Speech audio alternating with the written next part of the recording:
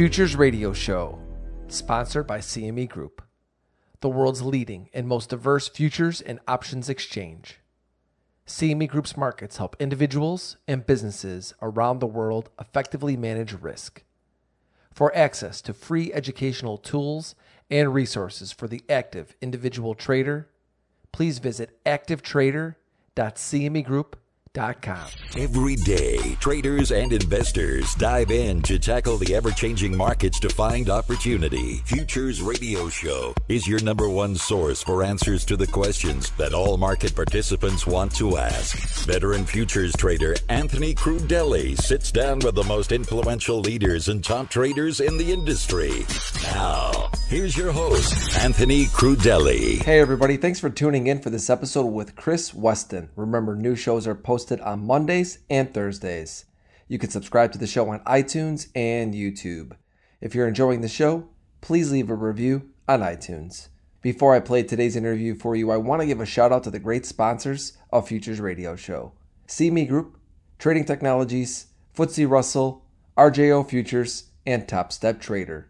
To learn more about these sponsors and the important things they are doing for futures traders, be sure to click on their logos on futuresradioshow.com. Today I spoke with the head of research at Pepperstone, Chris Weston. We kicked off today's show with Chris explaining his process for identifying a macro theme, how he decides which markets to trade based off of that theme, how he uses technical analysis and implied volatility to manage his risk, and last but not least, we discussed the simple process of doing more of what works and less of what doesn't. So without further ado, let me take you right to the interview with Chris. Chris, what do you consider your style of trading? My style is very much macro discretionary.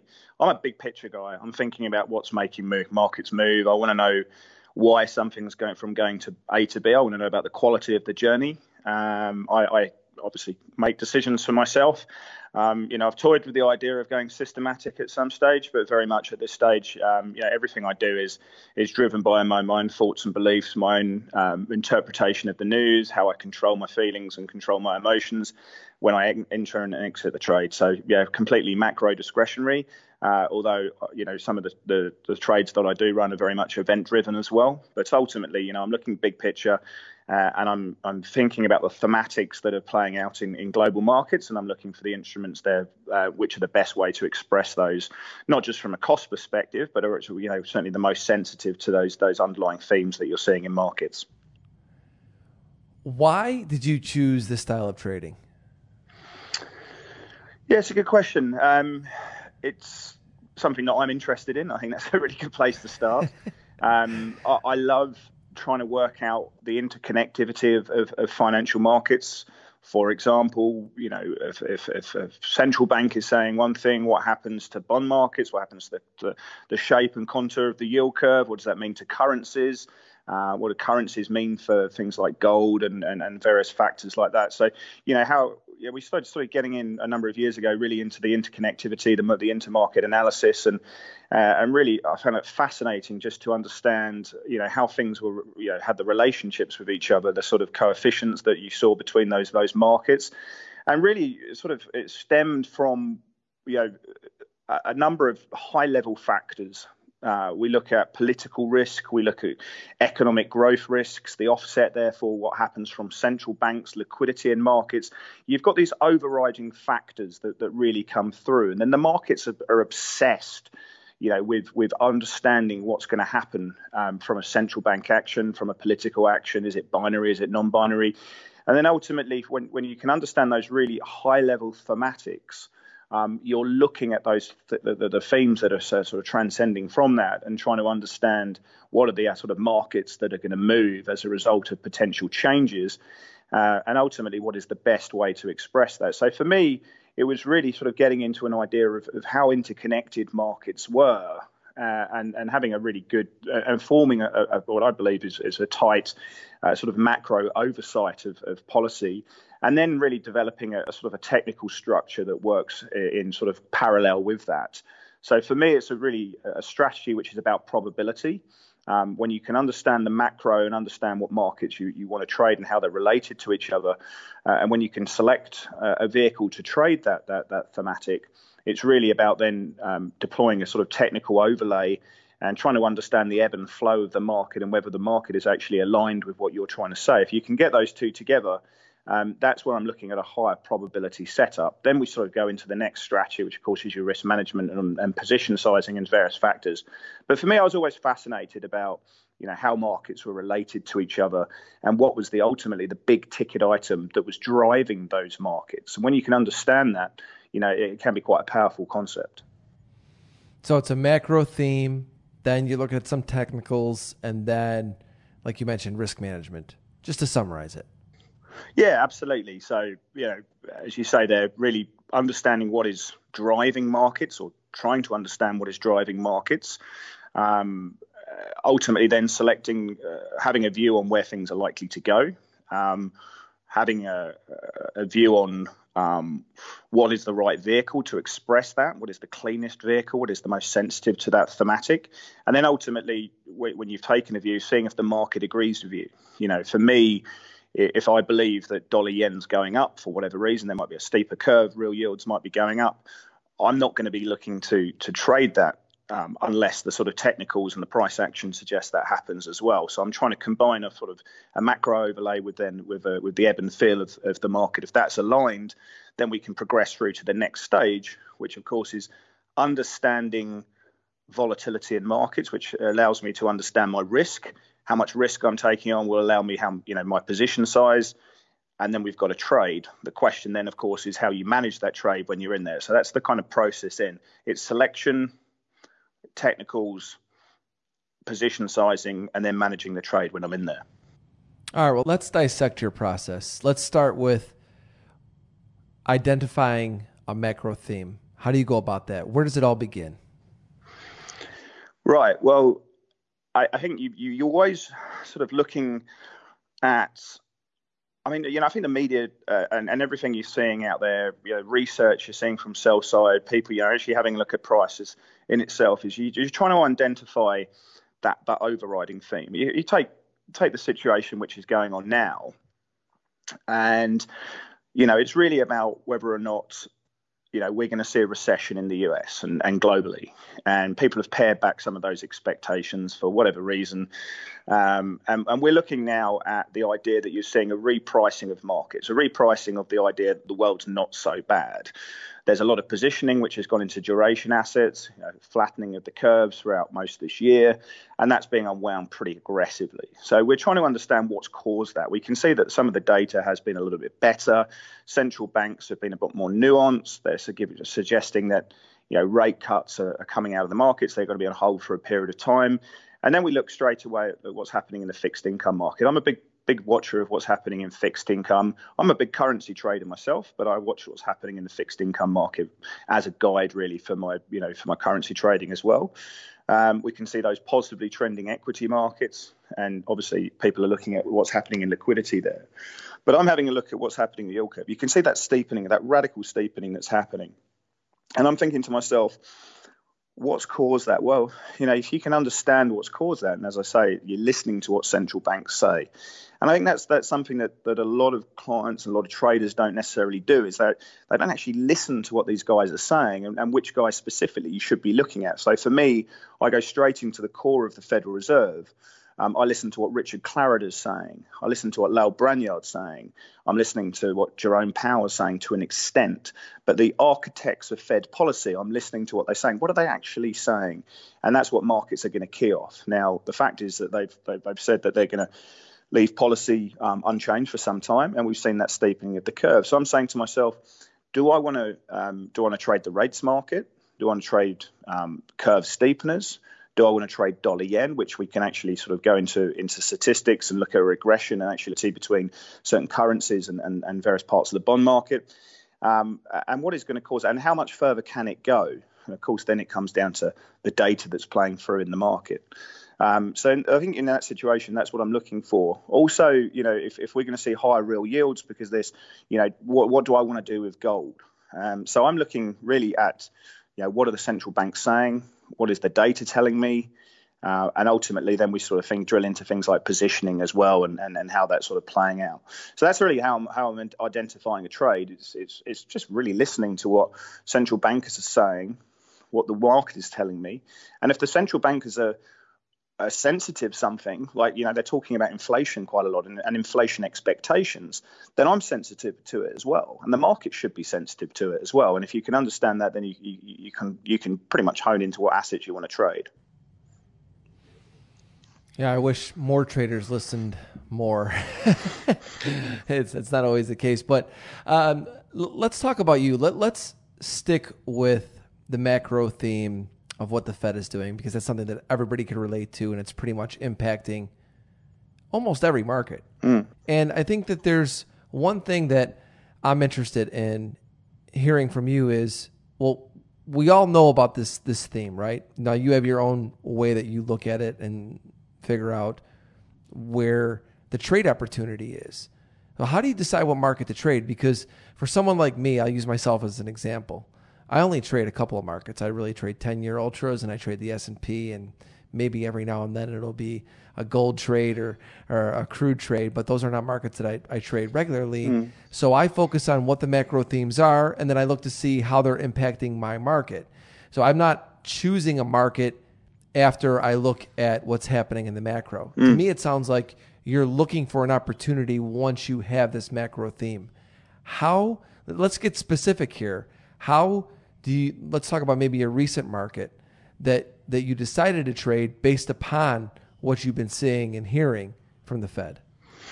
Yeah, I mean, it's a really interesting situation. I mean, I love that sort of become a master of the trade rather than a sort of jack of all trades, which is some of the sort of, you go into the investment banking model where, you get a sales trader who's very, very specifically eyeing one market, becomes a master of euro dollar or Fed funds or, G10 or G10 FX or whatever. And I like that model as well.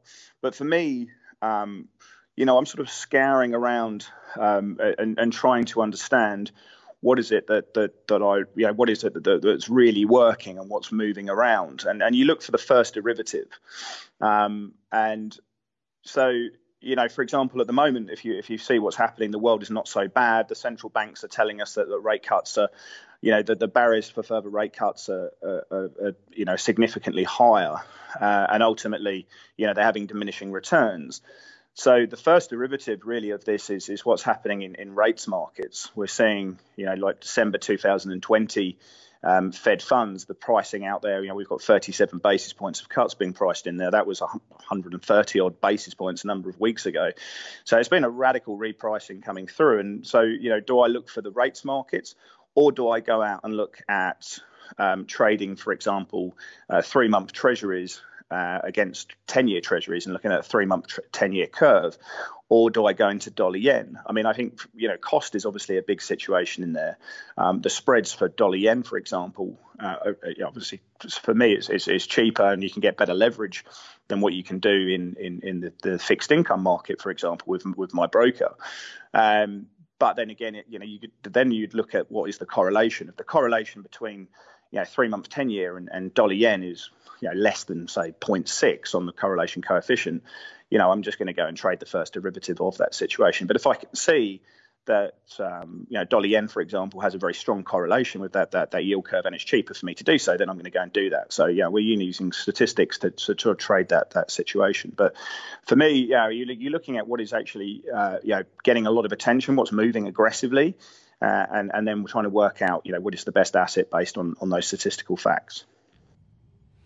Yeah, it makes sense. So what you're looking for after you have listened to the Fed, and we'll stay specific with this macro theme, you're looking for where is the opportunity? Maybe because some of those trades, they're already too far along. Everybody saw it. So maybe you say, you know what, I'm going to pass on that. So you're basically saying to me that you're looking to where maybe it hasn't played out yet, and that's where you go. Am I right in that thinking? Partly, but then, if you look at what's happening in the S&P at the moment, the S&P is at all-time highs, and the urge to go and short that market from a lot of retail is very high. You want to be the guy at the pub who's getting a pat on the back and saying, you've shorted the market all-time highs. Well done, you're a hero. To me, I'm looking at why that market is at all-time highs. So we talked about what's happening in the yield curve, for example, but I also trade, S&P futures, and I'm sort of going off a little bit off topic, but for me, I'm trying to understand why that market is at all-time highs. And it's not necessarily because interest rate expectations are coming out of the market. It's part of the reason why the S&P has done what it's done. For large parts of this year, there was this kind of there was no alternative trade going through. But then I'm sort of searching around, trying to understand why the equity market is where it is when earnings are coming down. We've got this earnings recession. We then look at the Fed's balance sheet, and we can see that the Fed's balance sheet has moved up, 200 odd billion in the last couple of weeks as the repo operations are going through. And then we get a sense that actually equities are going up because of liquidity. Now, that's not something that's necessarily moving the yield curve. This is a completely different macro thematic. So I wouldn't say I'm a trend trader per se. I wouldn't say I'm necessarily a momentum trader. But one of the first things I was taught in trading is that a market at all-time high is as bullish as it can possibly be. How can you say it's anything else? Now, of course, there's a way of trading reversals around 52-week highs and all-time highs. But immediately when I see in the news that the S&P is all-time highs, obviously I've seen that from my charts anyway, I'm magnetized to that. I'm drawn to that. I want to know why it's there. And then I'm searching around and I can see liquidity is driving the market. You've seen global money supply is pretty much at an all-time high. The money multiplier or the credit impulse in China is moving higher, but the Fed's balance sheet's moving higher. Now, people are saying that's not QE, but the market is sensing that those better liquidity environment is helping the S&P. So I then look at my fundamentals and say, look, forget about earnings, forget about where the valuation is of the market. We're trading 17.5 times. It's expensive, but I'm looking at liquidity. What likes liquidity? Equities. So I'm in the S&P. I'm trading the S&P. It's at all-time highs. People are saying, Chris, you can't go and put new money to work and buy a market that's at all-time highs. And I'm saying, well, you buy high, you sell higher. It's a kind of trend following momentum sort of style. But I'm looking around and I'm saying, can the Fed's balance sheet increase? Yes, maybe it's not QE, but the market's sensing that better liquidity environment is good for equity. Obviously, we're looking at what's happening in trade, and the market's getting drip-fed this positive US-China trade situation, and that may change, and that's obviously why you look at your risk profile and where to get out if the news flow turns decisively bearish. But I'm looking around, forget about the yield curve trade that we've been talking about, what's happening in bond markets and various factors there. But for me, it's when you see a market at all-time high, I'm gravitating towards that, a market that's breaking out, a market that's moving and trending in the right direction. I want to know why. And for me, I'm looking around and I can see better liquidity dynamics, good for equities. I want to be long that market.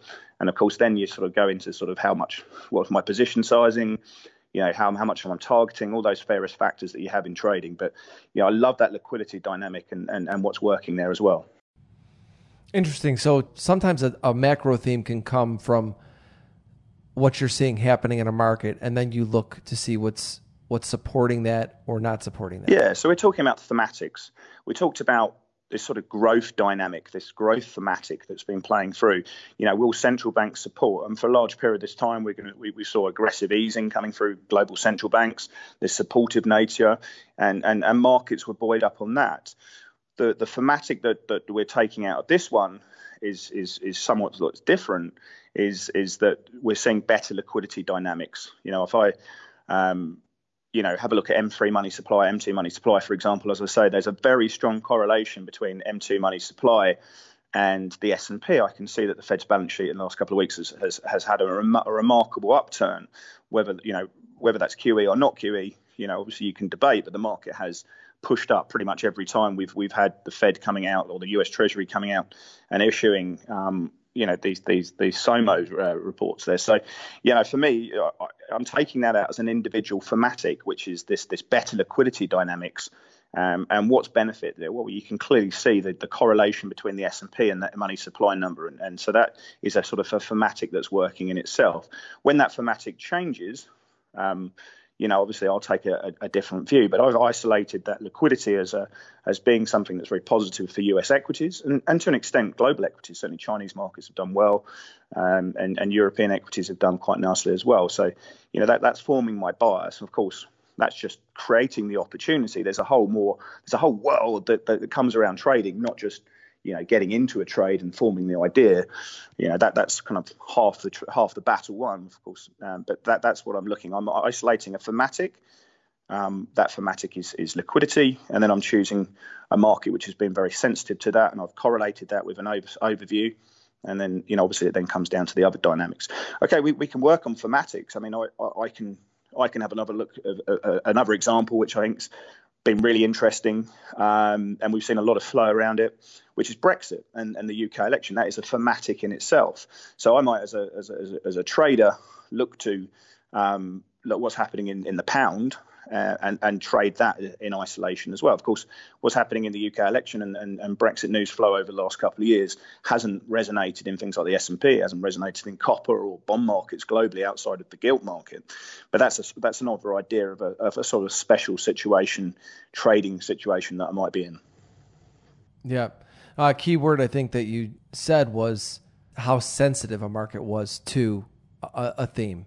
And that's something that draws your eyes, because if it's reacting to it, then at the end of the day, that's the most important thing.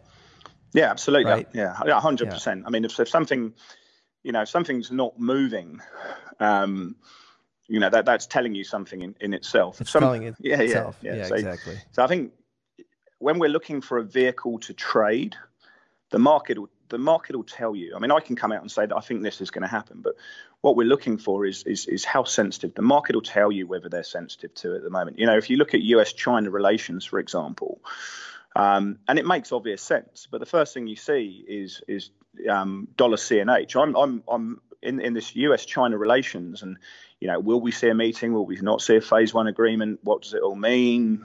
Are we going to see a full agreement ahead of the 2020 elections? Immediately, I'm thinking to myself, what's the best way to trade this? What's the best way to express that? What does it mean for other markets? Now, the first thing I'm looking at is a thing that anecdotally feels good for me and makes a lot of sense. So straight away, we go into dollar CNH, the offshore renminbi. And we can see that has a strong correlation with Aussie dollar and also, to an extent, euro dollar. And that makes some sense because Australia is a big trading partner of China, and Australia, we've been cutting rates. The Aussie dollar has been a vehicle for traders just to trade emerging markets, and obviously this situation as well. But then ultimately, there's other markets which are sensitive to moves in dollar CNH. But for me, you go to the first derivative, and so dollar CNH has been very, very sensitive to any news flow that we've been seeing now. So that would be the first starting point that I'll be going for. And when the market has shown you time and time again that they will react using dollar CNH as a vehicle for trading this, then that's going to be where I'm going to be looking for. Watching the reactions, I love it. I think very similar, even though I'm a day trader, I think that way about what my trading is watching the reactions are very important. Well, you're trading the reactions, aren't you, at the end of the day? I mean, that's kind of what we can prophesize. But a lot of what I do is not you can prophesize, but you need to be making sure that you're reactionary as well. And it's the reactions which I think, tell you the collective faults of the market. That we are trading the aggregated faults and ebb and flow of the market, the supply and demand in the market. And when markets are, you can say they're a voting mechanism, we need to understand what that reaction is. And that tells you a lot about the psychology. And we can analyze that psychology to try and help us with our probabilities. What's interesting is that on social media, it seems like so many people are trying to fade the reaction that's really happening. They're trying to go against it because their theme is saying this shouldn't be happening, but this is happening. Yeah, no, I agree. And I think there's a lot of people that were natural counter trenders in markets and bits and pieces. But yeah, I mean, if you listen to what central banks are trying to say, if you listen to what the market's telling you, of course, timing's always key. Where do you get in, where do you get out? That's a fundamental part of the trading process. But I think not enough people actually listen to what the market's telling you, what the central banks are saying, what politicians are saying, and actually really fully understand that. Now that may hurt, because there's a lot of noise and commentary that you should probably avoid. But ultimately, I think over time, if you're listening to what some of the core members are saying, it can really work in your favour. Hey everybody, I want to take a moment to thank one of our sponsors, FTSE Russell. They are a leading global provider of benchmarks, analytics, and data solutions. The Russell 2000 Index is a key benchmark for small cap U.S. stocks. Be sure to check out the E-mini Russell 2000 Index Futures, contract symbol RTY. For more information on FTSE Russell and their products, please visit FTSERussell.com. Let's talk about execution now. So I think everybody understands how you identify a theme and then choose a market to trade. Mm-hmm. But let's talk about how you execute once you've chosen a market to trade. The next thing that you mentioned that was part of your overall process was using technical analysis and then risk management. Mm-hmm. Give us a recent example, if you could, of you identifying a macro theme, choosing a market, and then what technical analysis you looked at and how you risk managed that trade. Well, I can give you a very recent example. We've been seeing a radical steepening of the curve, which we identified to clients a while back. As to what this all means, has the world improved? We think it's not really improved, but we think it's less bad. Central bankers under the Fed meeting recently have suggested that they're not going to tighten policy until inflation gets much higher, which is obviously anchoring things to an extent. But ultimately, they're on a long pausing cycle, and a lot of the interest rate has come out of the market. So we've been looking at the 3-month 10-year. We've been looking at things like 3-month treasuries relative to 5-year forward rates. And we've seen a steepening, so a big underperformance from long end rates. And rather than play the yield curve, I've wanted to trade dollar yen, and we've seen a really nice move up in dollar yen. Now, if you have a look at the daily chart or weekly chart or 4-hour chart, you've seen that move into sort of 109. There's been a really strong level of horizontal resistance over the last month or two. There's been a couple of fake outs through 109. But what we wanted to see was this idea that traders were going to continue bidding this up. Now, I wanted to buy dollar yen, and we waited for the daily close above 109, and that tells you a lot. I wait for closes above a certain level to tell me that the buyers have the emphasis to actually close above a level. I'm giving you an example of what appears to be a losing trade at the moment. I'm not one of those guys who necessarily says, I'm only a winner. But, we saw a daily close above 109. We saw it trading through that level of supply, which has failed pretty miserably. Ideally, I'd want to wait for a weekly close. But, we've seen that steepening of the curve. I thought there was more juice in that. And we saw the close through that level. I've entered a trade. We can talk about the other aspects of bits and pieces. But now that trade's come back a little bit. We've seen people looking to fade that curve move. But I got into the trade with the idea that, we've seen a number of tests of 109. It's closed through that level there, and that's told me a lot about the semantics in the trade. And therefore, I think that we could probably make a move into 110, 112. 110, perhaps even a little bit higher, as we've got more juice left in this yield curve steepening trade. We've actually seen it come back a little bit, and we can talk about the stop loss process and the position sizing a bit. But the whole rationale for me getting in the trade was the idea that we'd seen that steepening curve. Dollar yen had gone along for the ride and moved up quite nicely with that as rate cuts have been priced out of the market. And then what we saw is this continued situation where dollar yen had been faded around 109, and when we actually got the close above that told me a lot about the psychology of the market. What technical analysis tools are you specifically using? Yeah, so I'm keeping things very simple. I'm assessing probability at all time, and from that perspective, I don't need to go into really hardcore technicals. As I say, I've got a process where I'm looking at probability not just in terms of thematics and what markets I should be trading and the probability of those continuing to go in one direction, but also when I'm in a position. And assessing the risk around that and the probabilities of various permutations of those risks coming to fruition and what it means for the trade that I'm in. So when I'm actually looking at a position and when I'm in a position and what I'm looking for is really a very simple situation. If I'm bullish on a market, I want to see that the market is structured bullish as well. So I'm looking at the overall feel. I look at weekly charts. Every Sunday, I look at all the positions I've got.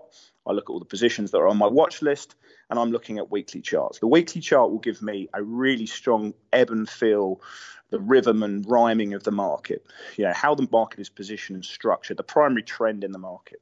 And that tells me a lot about my macro situation and then the technical things around that. What are I'll probably maybe use to, at an oscillator level, I'll probably just use a stochastic indicator, and that's about it.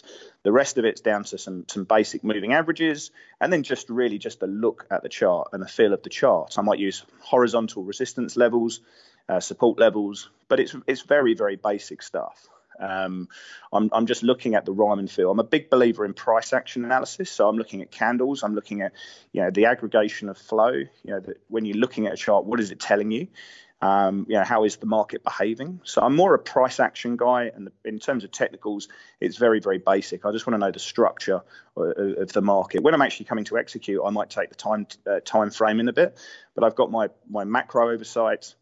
I apply a weekly time frame to get that sort of rhythm and feel, make sure that sort of rhymes and aligns with what I'm doing on a macro basis, and then I sort of drill in for execution. But ultimately, very basic technicals, just trying to understand the trend, and then it comes into sort of price action as well. Something that I know you use is implied volatility. I know that because you told me. Yeah, right. As a core input for your risk assessment and correct position sizing. Yeah. Talk to us about that. Yeah, look, for me, there's we can use a lot of people will use realized volatility or historic volatility,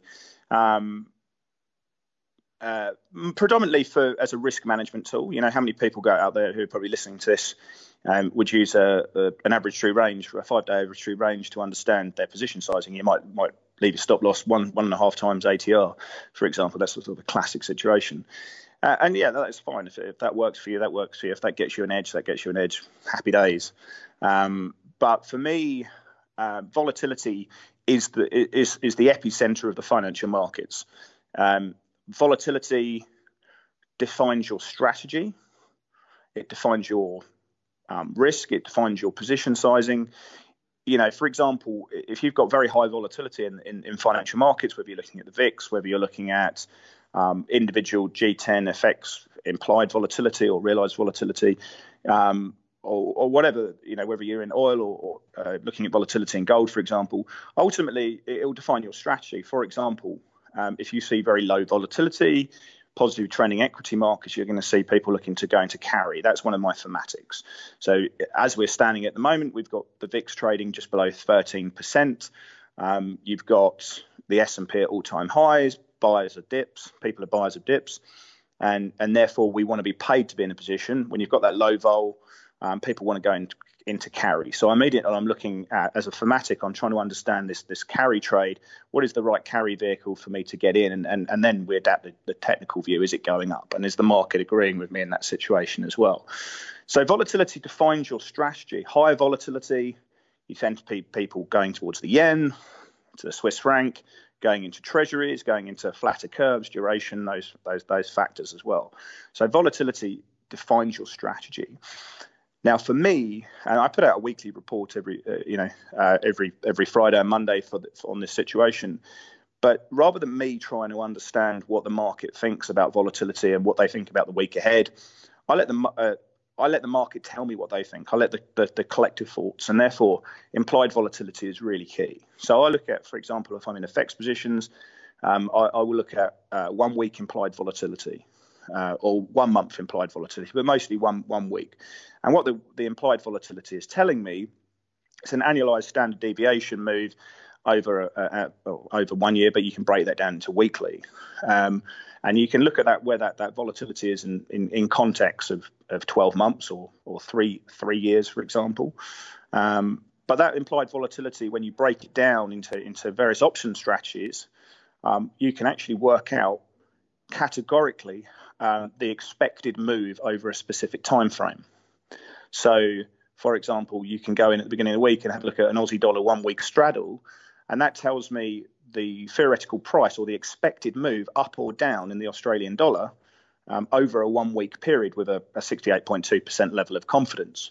You can actually then take that out and look at, for example, 10 delta strangles, and actually look at the market. What is an extreme move? What is the market saying is an extreme move over this period, with a 10% chance of this being in the money? So rather than me going out and saying, what do I expect this week? I'm looking at the market telling me, and that's what implied volatility does. When I use that implied volatility into the Black Scholes and it works out what the expected move is, that is incredibly powerful for me. In a situation recently where we had sterling had a very, very high implied volatility because everyone was like, what does this all mean? Are we going to get this hard Brexit? Are we not going to get hard Brexit? What does a hard Brexit look like? And, when you can't price risk accordingly, you get very high implied volatility and you get massive moves in price. And what that told me is I didn't want to be involved in that. It's too high for me. And if I did, then I want to keep my position size really, really, really low. And what we're seeing at the moment is a situation where implied volatility in markets is very, very low. You can then extrapolate what the expected moves are. So buyers and sellers of volatility, if you're using straddles and strangles, get an explicit level to trade by. And I can use that number as a guide for how far away my stop loss is going to be and how much risk I'm going to take in the market. And if that number is a low number on a relative basis, I know that I can have a tighter stop. And therefore, my position size can be, slightly higher, for example. Obviously, if that number's big and the market's saying that we expect a big move, and you can categorically use the options market to determine that, then my position size is going to be adjusted accordingly. So the great thing about implied volatility, and what's really good about the options market, is the whole thing is based on math, and it uses specific numbers by which we can trade off. And what I can use for my own trading in things like spot FX. And things like gold and everything like that is what is the market expecting? And we can understand what the market's expecting. I think that's more powerful than having my own belief. But what it does is it gives you a defined level by which you can, you're expecting a move over the time. Now that market may be wrong, but we all can be wrong. But I use that as a defined way of understanding how much risk I can take on, and then you can obviously work out your position sizing accordingly to that. So I want to just do a quick recap when we're looking at your trading process. It starts off with developing a macro theme, right? And then from there, you're going to look at the market to where you see the opportunity. You're watching the reactions to the macro theme, or it could be the market is initially what gives you an idea to look into a macro theme, and then you decide whether or not you want to trade that. Am I right so far? Yeah, exactly. Then you look at general technical analysis. You mentioned weekly charts, and you're just looking to see whether or not this market is in a trend, supporting or basically contradicting what you're seeing in the macro theme. 100%, right? Yeah. So weekly and daily charts, really, yeah. Then you go and use implied volatility as your core input for your risk assessment and your position sizing. 100%. Did I miss anything out of that process? No, that's I mean, that's the entry of a trade. I guess the next part is, I guess we probably don't have a huge amount of time to talk about it, but as one of the biggest and gravest and one of the hardest parts of being a discretionary trader is how you're managing the position when you're in the trade. I mean, that to me is incredibly difficult and something that has taken many, many years to try and block out. Where do I find the noise? Where do I source my information? What am I looking at? And what affects me as a trader? And I think, that's what really separates the institutional guys from the retail guys in a lot of the cases is how do they deal with an open position? And I think that then the next thing is really, how do I learn? How do I learn? For me, and I think this is something which not enough people do, is the idea at the end of the week, I actually sit down and actually properly analyze what I've done and where I've done wrong. And my school belief, and this comes back to one of the things that I learned very early on, and one of my sort of early mentors in London taught me is that if something works in your life, you do more of it. If something doesn't work in your life, you do less of it. So why can't we adopt the same situation in trading? And this comes down to the idea at the end of the week, I'm trying to understand what I've done well, and can I repeat that? And I'm trying to cut out the things that I've done less well, and making sure that I'm optimizing that. I've got a strategy which I believe works. It gives me an edge. It gives me a positive expectancy. But I'm trying to understand as a discretionary trader what I've done really well and trying to replicate and do more of that action. And I think that's something. So it's not just about being in the trade, but it's also, I think, this idea of continuous education, continuous learning, and trying to do more of what works for me. I think is something that, as a discretionary trader, is I want to say underappreciated, because I know everyone does think about it. But I think that's something that I spend a lot of time on. It's so funny you're saying this, because I literally just put a tweet out the other day talking specifically about this. I mean, one of the ways for me that I feel is helped me become not only just in trading, but as a better person. And obviously, because this is a trading show, to become a better trader is do more of what works and less of what doesn't. Yeah. It's simple, but powerful and effective. Well, I just think there's a lot of laziness in trading, and the if you go into that show Billions, right? You've got it's just a great thing. You've got a coach who works in this hedge fund industry who will sit there and analyze your trading. How did you feel emotionally? What is going on in your life at that stage? You were a crap trader at this stage. What did you do poorly? And you've got someone who's doing that for you. And mostly on a retail level, or someone who's doing this for themselves. We don't have that luxury of having someone do it. You've got to do it yourself. And this is where the laziness comes in. Not enough people can actually spend the time to go through their journal. And it can be quite difficult, if you've got a system which does a lot of trading, especially the scalpers of this world and the sort of higher frequency guys. To actually go through that can be quite time consuming. And ultimately, they're just going to look at their equity curve and their drawdown and their risk-adjusted returns to see how that all plays out. But for me, someone who might do 4 or 5 trades a week, it's not, the ability for me to sort of sit down and document not just where I went right, but where I went wrong, into sort of finite details, like what session have I done better in? Do I trade better in the US trading session, or do I trade better in the Asian trading session when volatility subsides and we're a bit more reactionary? I can there's a lot of information I can take out there that makes me a better trader. But I think part of the reason why not enough people do this is they just don't take the time to sit down and actually go through this part. It's all the sexy part of trading, which is finding opportunity and executing. For me, the actual part is actually trying to learn from that process. And we just can't be lazy traders. I couldn't agree with you more. And for those out there that maybe haven't started that process of self-awareness, self-evaluation, once I started doing that and focusing more energy on that, I became addicted to it. Yeah. I'm always evaluating myself. We could go on and on all day about this. Just great insight so far today, Chris. But we're not done yet. I have rapid fire questions next if you're ready for those. Go for it. All right, everybody. Our rapid fire segment is sponsored by Trading Technologies. Trade the global markets with TT, the world's fastest commercially available futures trading platform. Now with integrated tools for advanced options trading, cryptocurrencies, and trade surveillance. You can try it now for free at tryttnow.com. Chris, first question for you. What trader has influenced your life the most and why? Probably some of the ones I had in the early years when I was working in some US banks in London. I'm not going to name names. That's a long time ago. Probably recently, a guy called Nick Raj works at the Chartist in Australia. I went on the road with him for many years, doing a lot of seminars and bits and pieces. More on the systematic side, so not something I represent, but I think some of the insights and thoughts about taking profits and realizing the best traders are the best losers, fascinated me in the late 2000s. So he was a big mentor of mine. What was one of the hardest things for you to overcome in trading? I think over-analysis. For me, it's as a guy who sort of studies multiple markets, it's just going into too much depth and forgetting the ebb and flow tells you a lot about what's going on as well. So probably the over-analysis and reading into too much things there. How has your trading process evolved over the years?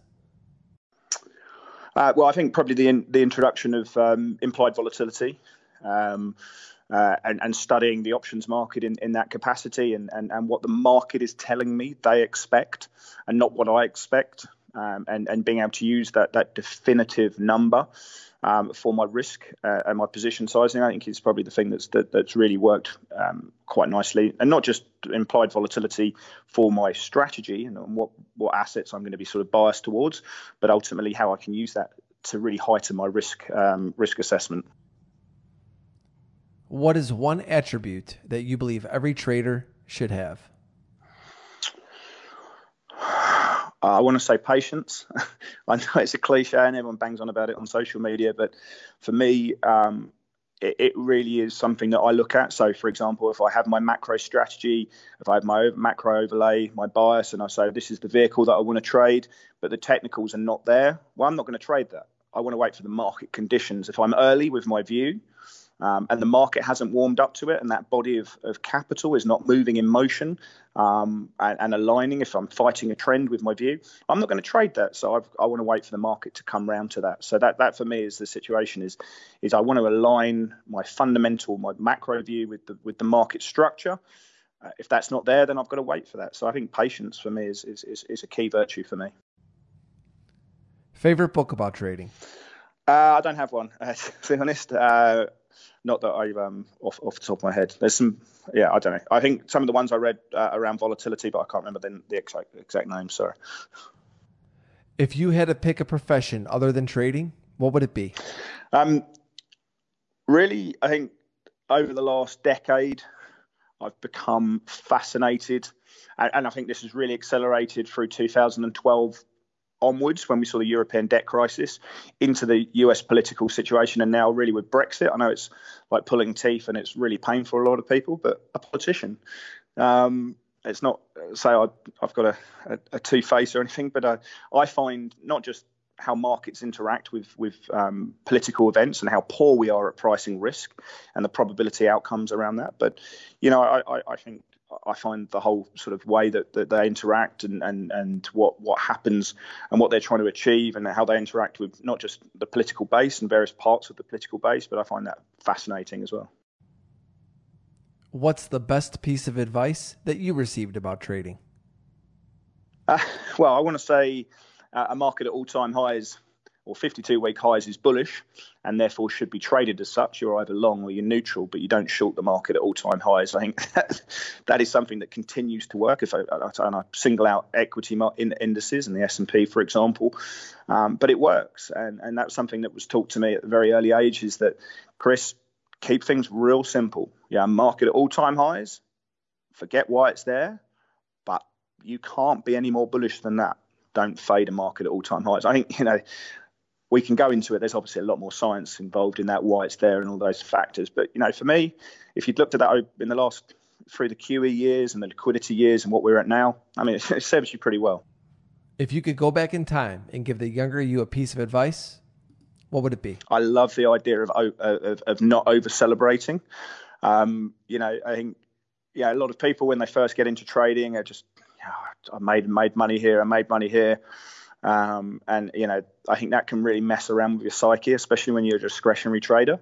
The idea of over-celebrating a win is something that can really come back to hit you, especially when you're still honing in your strategy. And the idea of over-celebrating can lead to increased position sizing and taking away the discipline if you do have a strategy around that risk management. As I say, my position sizing is determined by implied volatility and the distance to my stop loss and various factors. And the asset I'm trading as well. But, the idea that, a lot of people will over-celebrate a win, start having a series of wins, and that messes around with their psyche and their position sizing. So I think, just being able to take that win and move on, I think is a really big one. If you had an elevator pitch me your edge in trading, what would you say? Well, my strategy is looking at probability. We can never be right. We can never always be right, but we're always looking for the probabilities. Now, my system and my edge looks at probability from a two-pronged perspective, not just the entry and the opportunity, but also when we're in a position and looking at the probability scales of various event risks taking place and how that means for our position. So I'm looking at my edge is really looking at the markets both from an opportunity and from an open position perspective, and taking a really holistic view, looking at positioning, looking at risk reversals, looking at skew, as I say, and looking at implied volatility to give me that really holistic view to look at probability. And really my whole thesis of trading is really about probability and the outcomes there. Last question for today, Chris. What's your favorite thing to do when you're not working? Well, I obviously say sport, watching sport. But I think it's really just stopping my 1 and 4-year-old from smashing up the house and causing my wife any more grief than she has to face through me. Chris, where can people find you on social media, and give us a website to check out? My website's just my company one, www.pepperstone.com. But you can find me on at Chris Weston _PS. I put out a daily research piece on various macro factors, really breaking down the event risk and looking at probabilities and things like the implied volatility metrics. So that might be something that could interest you as well. But yeah, reach out to me on Twitter and join in the debate. Chris, great insight. Thank you so much for joining me today on Futures Radio Show. No, my pleasure. Thank you for listening to Futures Radio Show. If you have any questions or comments for myself or my guests, please visit futuresradioshow.com and sign up to be a premium member for free. If you enjoyed the show, don't forget to leave us a review on iTunes.